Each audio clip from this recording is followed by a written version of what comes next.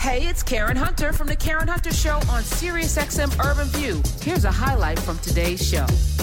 So let me invite in, first of all, my co-host, my partner in power. She is a Tony Award-winning 9 Broadway shows. She also is the director and producer of The Red Pill. Let me welcome back to the show, Tanya Pinkins. Hi.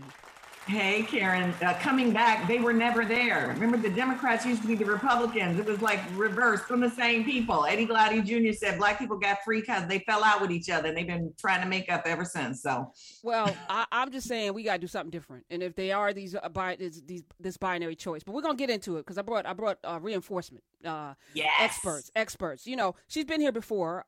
She's a political scientist, elections analyst. She's predicted all of these things. She's predicted them like to the letter. When everyone else was like, nah, you're wrong. Rachel Bitecofer was like, nope, the numbers don't lie. These stats don't lie. Let me welcome back to the show. She's part of Strike Pack, Rachel Bitecofer. Hi, welcome back, sis. Oh, you got to unmute or something because I can't hear you. I can't hear what the rock is cooking. Okay, we'll wait. We'll figure it out. Keep talking. Say something, Rachel. Virginia swing.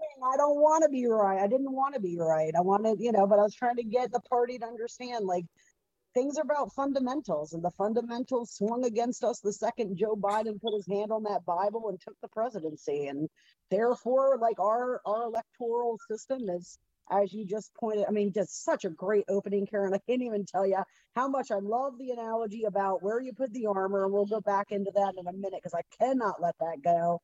But also this idea that the GOP, took a look at their autopsy report. They needed to, for democracy's sake, they needed to make those correctives. But to win elections, the other side won, right? The other side won that debate. And it seems to be working just fine because although, conversion or swing vote in Northern Virginia, the suburbs in Richmond and Virginia Beach is a component of what Youngkin put together last night. It's not the whole story. The other story is languish turnout amongst core parts of the Democratic coalition, which isn't just Democrats, it's also independent leaners who lean left. And those people, like I said a year ago, need juice. They needed the investigations to be pursued with the gusto of, we're only talking about our constitutional republic, right? And they need, if they're not going to get progress, because frankly, the progress thing, it's not a function of the Democrats. I mean, at the end of the day, you've got one Democrat that is basically electorally a Republican. His ideology aside, he is in a state that Trump carried by 35 points, right? So like the progress thing aside, you really have to be going out there and showing the voters that you can meet the moment. And this is an abnormal moment in American politics. And if you're not talking about that, if you're not making that clear to the electorate, if you're giving them this impression that 2020 settled the case for democracy and everything's fine now and they should go back to it, then we are doomed for 22. Oh, we are doomed. But you know what? There's someone literally holding the door, and she's been doing this, and I wanted to save her for last because I wanted to say thank you. We all know Stacey Abrams. That name is, a household name. It's trending today. Some of us even know LaTosha and Cliff, Black Voters Matter, but very few people, this is not a household name, and it should be, because this woman has been out in those streets, galvanizing folk, getting people to turn out to vote, putting her blessing on different hand-picking candidates and making sure she's the reason why we got right now North Carolina, Durham, we got a black mayor, and she understands the local game extremely well. She is one of the founders she's the CEO of Higher Heights. She's a political strategist. Let me welcome to the show the one and only Glenda Carr. Hi. Hey, how you doing, Professor? Hey, listen, let me just say thank you, and let me change my name because I came in here. This is what I use for the school, so y'all don't ever have no. But you giving all the knowledge, Professor. Not all of it. I convene folk who have it. Now, I remember you even before that Hillary, Trump debacle. You were. Tell us a little bit, because I need people to understand that this activism doesn't just happen overnight. It's not something that people pop up one day. Tell folk how long you've been doing this work and what are you seeing in terms of the trajectory of our democracy? Yeah. So, I mean, Black women in particular have been the architects of our democracy since before Sojourner Truth proclaimed "And Ain't I a Woman." I certainly feel last night, Karen, Black women were still going "And Ain't I a Woman." We continue to show up at the ballot, oftentimes still not being invested in, and oftentimes not having candidates that inspire us. But the work over the last 10 years for Higher Heights, we're the political home for Black women, a place for us to be informed, engaged, and to take action, to train, recruit, mobilize, and elect Black women, and to change the face of democracy. That certainly for Democrats, it wasn't a great night in New Jersey or in Virginia, but we've seen in 2021 a consistent increase in the number of Black women stepping off the sidelines and running for office. And so we have added to our numbers of Black women running major cities. We last night elected a Black woman to lead the city of Durham. Virginia had multiple Black women on that ballot, and Rachel, look forward to the full debrief about that. But you now have the Youngkin administration will have a Black woman who's a Republican, a conservative Republican lieutenant governor. We were supporting Hala Ayala, who was seeking to be the first Afro-Latina to serve as lieutenant governor. With a potential loss in New Jersey, which I know, Karen, you ain't calling it yet. We're losing a Black woman lieutenant governor there. So that being said, the Center for American Women in Politics and Higher Heights has put out a report since 2014 called The Status of Black Women in American Politics. And what we found is since 2014, Black women have made incremental gains, but there's still work to be done. And so we went from one Black woman mayor of a major city in 2014 to now 8 serving, and we have a potential to add more before the end of the year. Congress had 16 Black women serving in that body in 2014. We now have 26 currently, and just elected Shontel Brown in Ohio, stepping into some big shoes for the vacancy of now Secretary of HUD, Marcia Fudge's seat. In statewide offices in 2014, we had 2 Black women serving. The treasurer of Connecticut at the time, Denise Napier, and Kamala Harris, who was the AG in 2014. We now have 6. So we're moving forward. 2022 is going to be an exciting year. There's 5 Black women already declared running for governor. And people are highly. I feel like we, and this is, my failure here, because I probably should have you on like once a month, just to give us a debrief. The reason why we really have Stacey Abrams in our brain is because of the work that women like you, like Higher Heights. I remember when you guys were propelling the candidacy of Stacey Abrams in Georgia. I remember the work you were doing on the ground. And again, these are unsung heroes that we don't talk about, that are not household names, because it's not sexy, the work that you do. Quite frankly, it's work that most of us will not want to do. So again, thank you. So there are Black women running across this country, and so we've never elected a Black woman governor. I usually put a caveat: we did. It was Stacey; she wasn't seated, but that's my little dig on the voter suppression. But there are Black women running across this country for governor in 2022. Mia McLeod is running for governor in South Carolina, the deep South. All the way up to to New England, there's a Black woman running for governor in Massachusetts, Danielle Allen, who is an academic, Karen. Letitia Tish James, the current New York Attorney General, is seeking to be the New York governor. And then let's move on over to the Midwest. There's a sister running in Iowa, y'all. Her name is Deirdre DeGier. And in 2016, she ran for Secretary of State, lost that statewide race in Iowa by just 9 points, which shows you that Black women are prepared to run in states that are diverse or states that aren't necessarily diverse. But we believe that our lived experiences and our qualifications make us uniquely qualified to lead in this moment. And then obviously everyone is looking to see what Stacey Abrams might do in Georgia. Right. And as you're speaking, the failure of the Democratic Party, and of course, Tanya, Rachel, come on in, is that they believe in the party. And people have never believed in parties. People vote for people. Barack Obama didn't win because he was a Democrat, per se. Barack Obama won twice because he had a way about him that all people. I remember getting to a fight on a golf course with a white man who told me he's mostly white, so he felt comfortable voting for him. People will twist themselves into pretzels to give themselves permission to do things that go against their spirit, right? So it's that Virginia was so audacious in serving up a Terry McAuliffe when there were other choices that could have gotten people excited to show up to vote. Another white man, really, and I'm going to put it into race, Rachel, because once again, white women showed their asses. I'm going to just say it. Y'all did it in 2016, and now we look at the exit polls. And again, in Virginia, it was white women that made the difference. I don't know what to make of that. And I don't know how a state that went for Biden could go for Youngkin just in less than a year.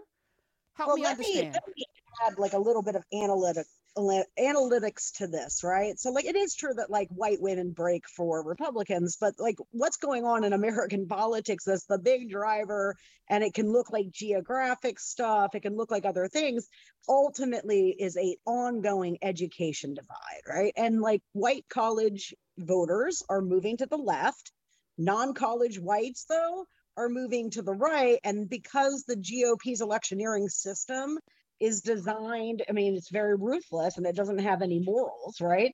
It's designed to tap into racial animus, and it is heightening that realignment effect. So it's really important to understand these nuances in white voter behavior. It's not that other like racial groups don't have nuanced voter behavior as well, but specifically regarding white voter behavior in Virginia, New Jersey, and these upcoming 2021 or 22 cycle races, what's going to come down to for Democrats is understanding it does take a candidate.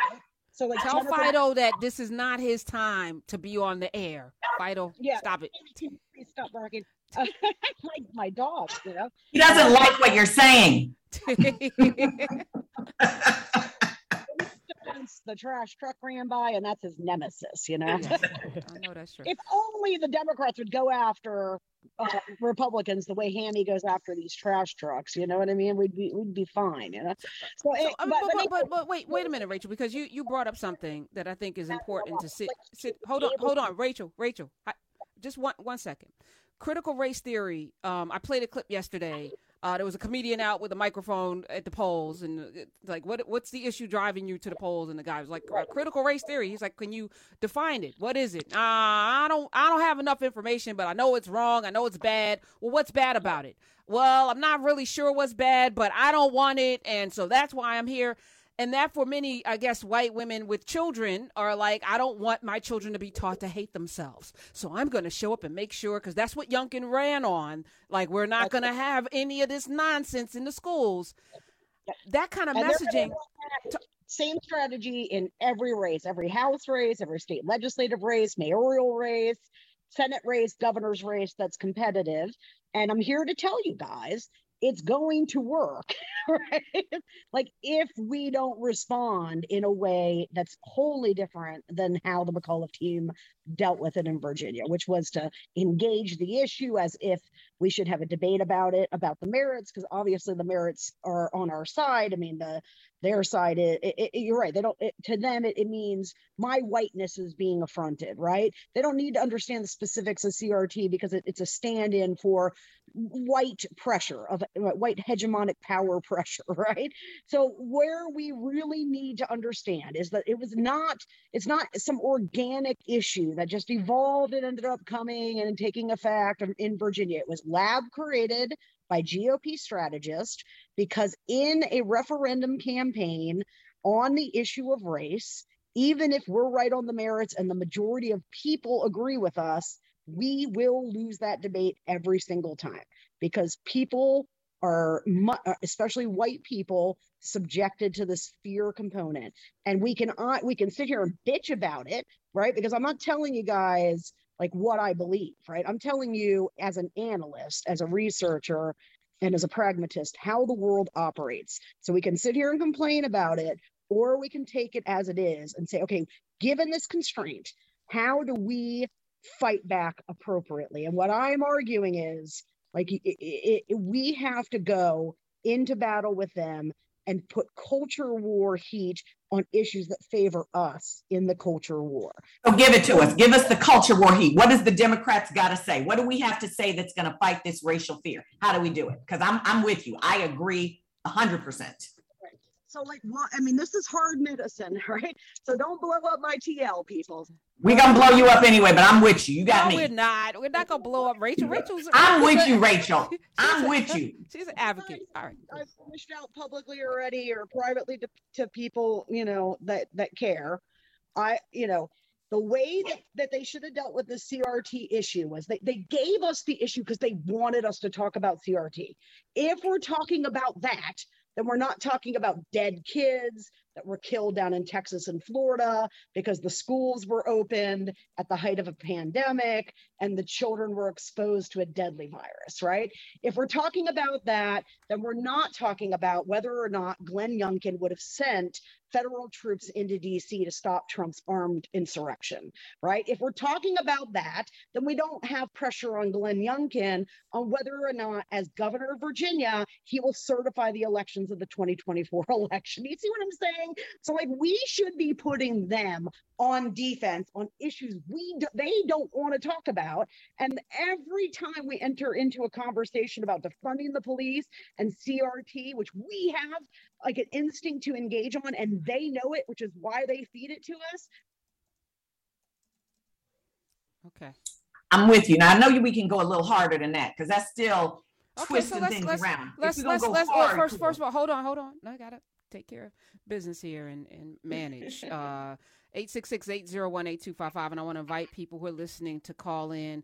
Last night's election in Virginia, Terry McAuliffe lost, Democrat.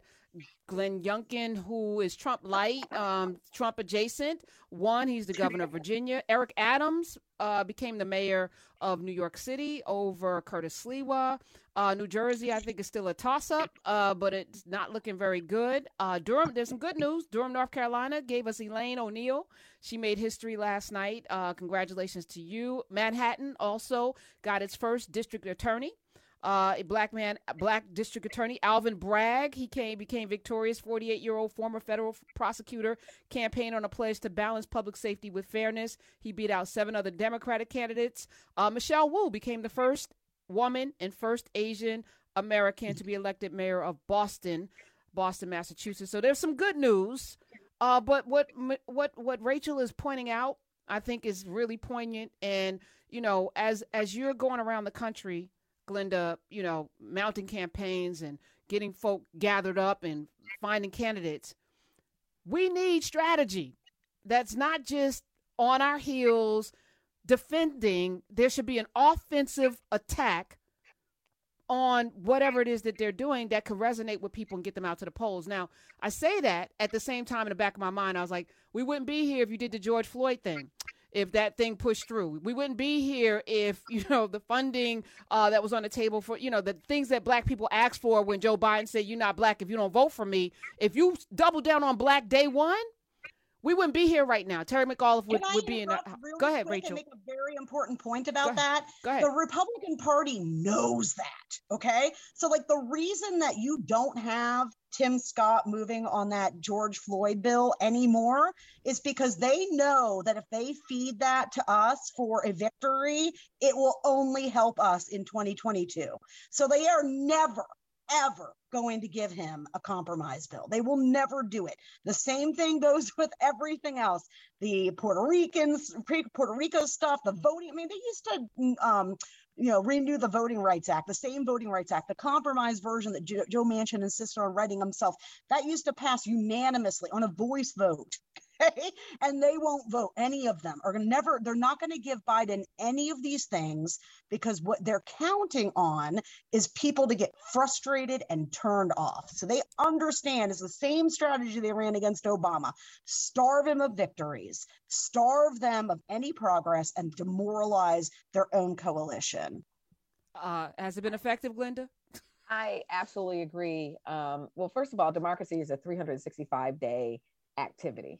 And we need to hold our elected officials accountable on the issues that we care about and frankly, create the environment for our champions to push forward. I do think we've missed a political moment. We have to realize we're still living in some of the most politically toxic and racially divisive times of this generation. And you can't void what happened yesterday without talking about the toxicity that is in our democracy, that is fueled by racial, like, oh, you know, we're in a generation where I was used to covert racism.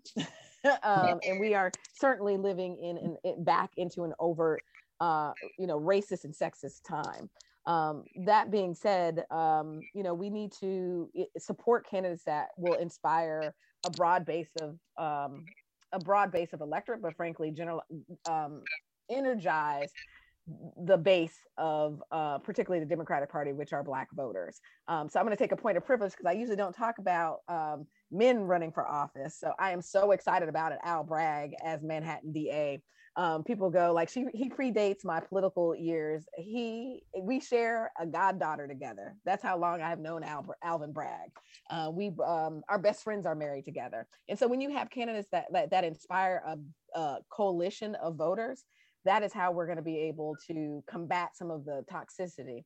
That being said, one of the things I can just say, I don't know if there would have been a change in the outcomes. I would love to hear Rachel's thoughts on this, but the Virginia primary was diverse, right? And so we go to all the Black women named Jennifer in Virginia, right? You had 2 Black women candidates that I think would have excited the electorate. The question is, would they have been able to close the gap or energize more suburban white women to vote for Youngkin?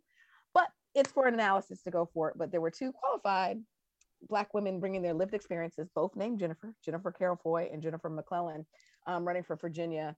And so we need to build out candidates that will build a coalition of voters. And that's what we need to look at in 2020, in addition to figuring out how we create spaces where we can push legislation that the voters that went to the polls, like their lives depended on it in 2020, for us to deliver on those pieces of legislation.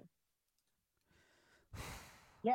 All right. So wait, Rachel, before I let you go, you have this metric that you have been spot on.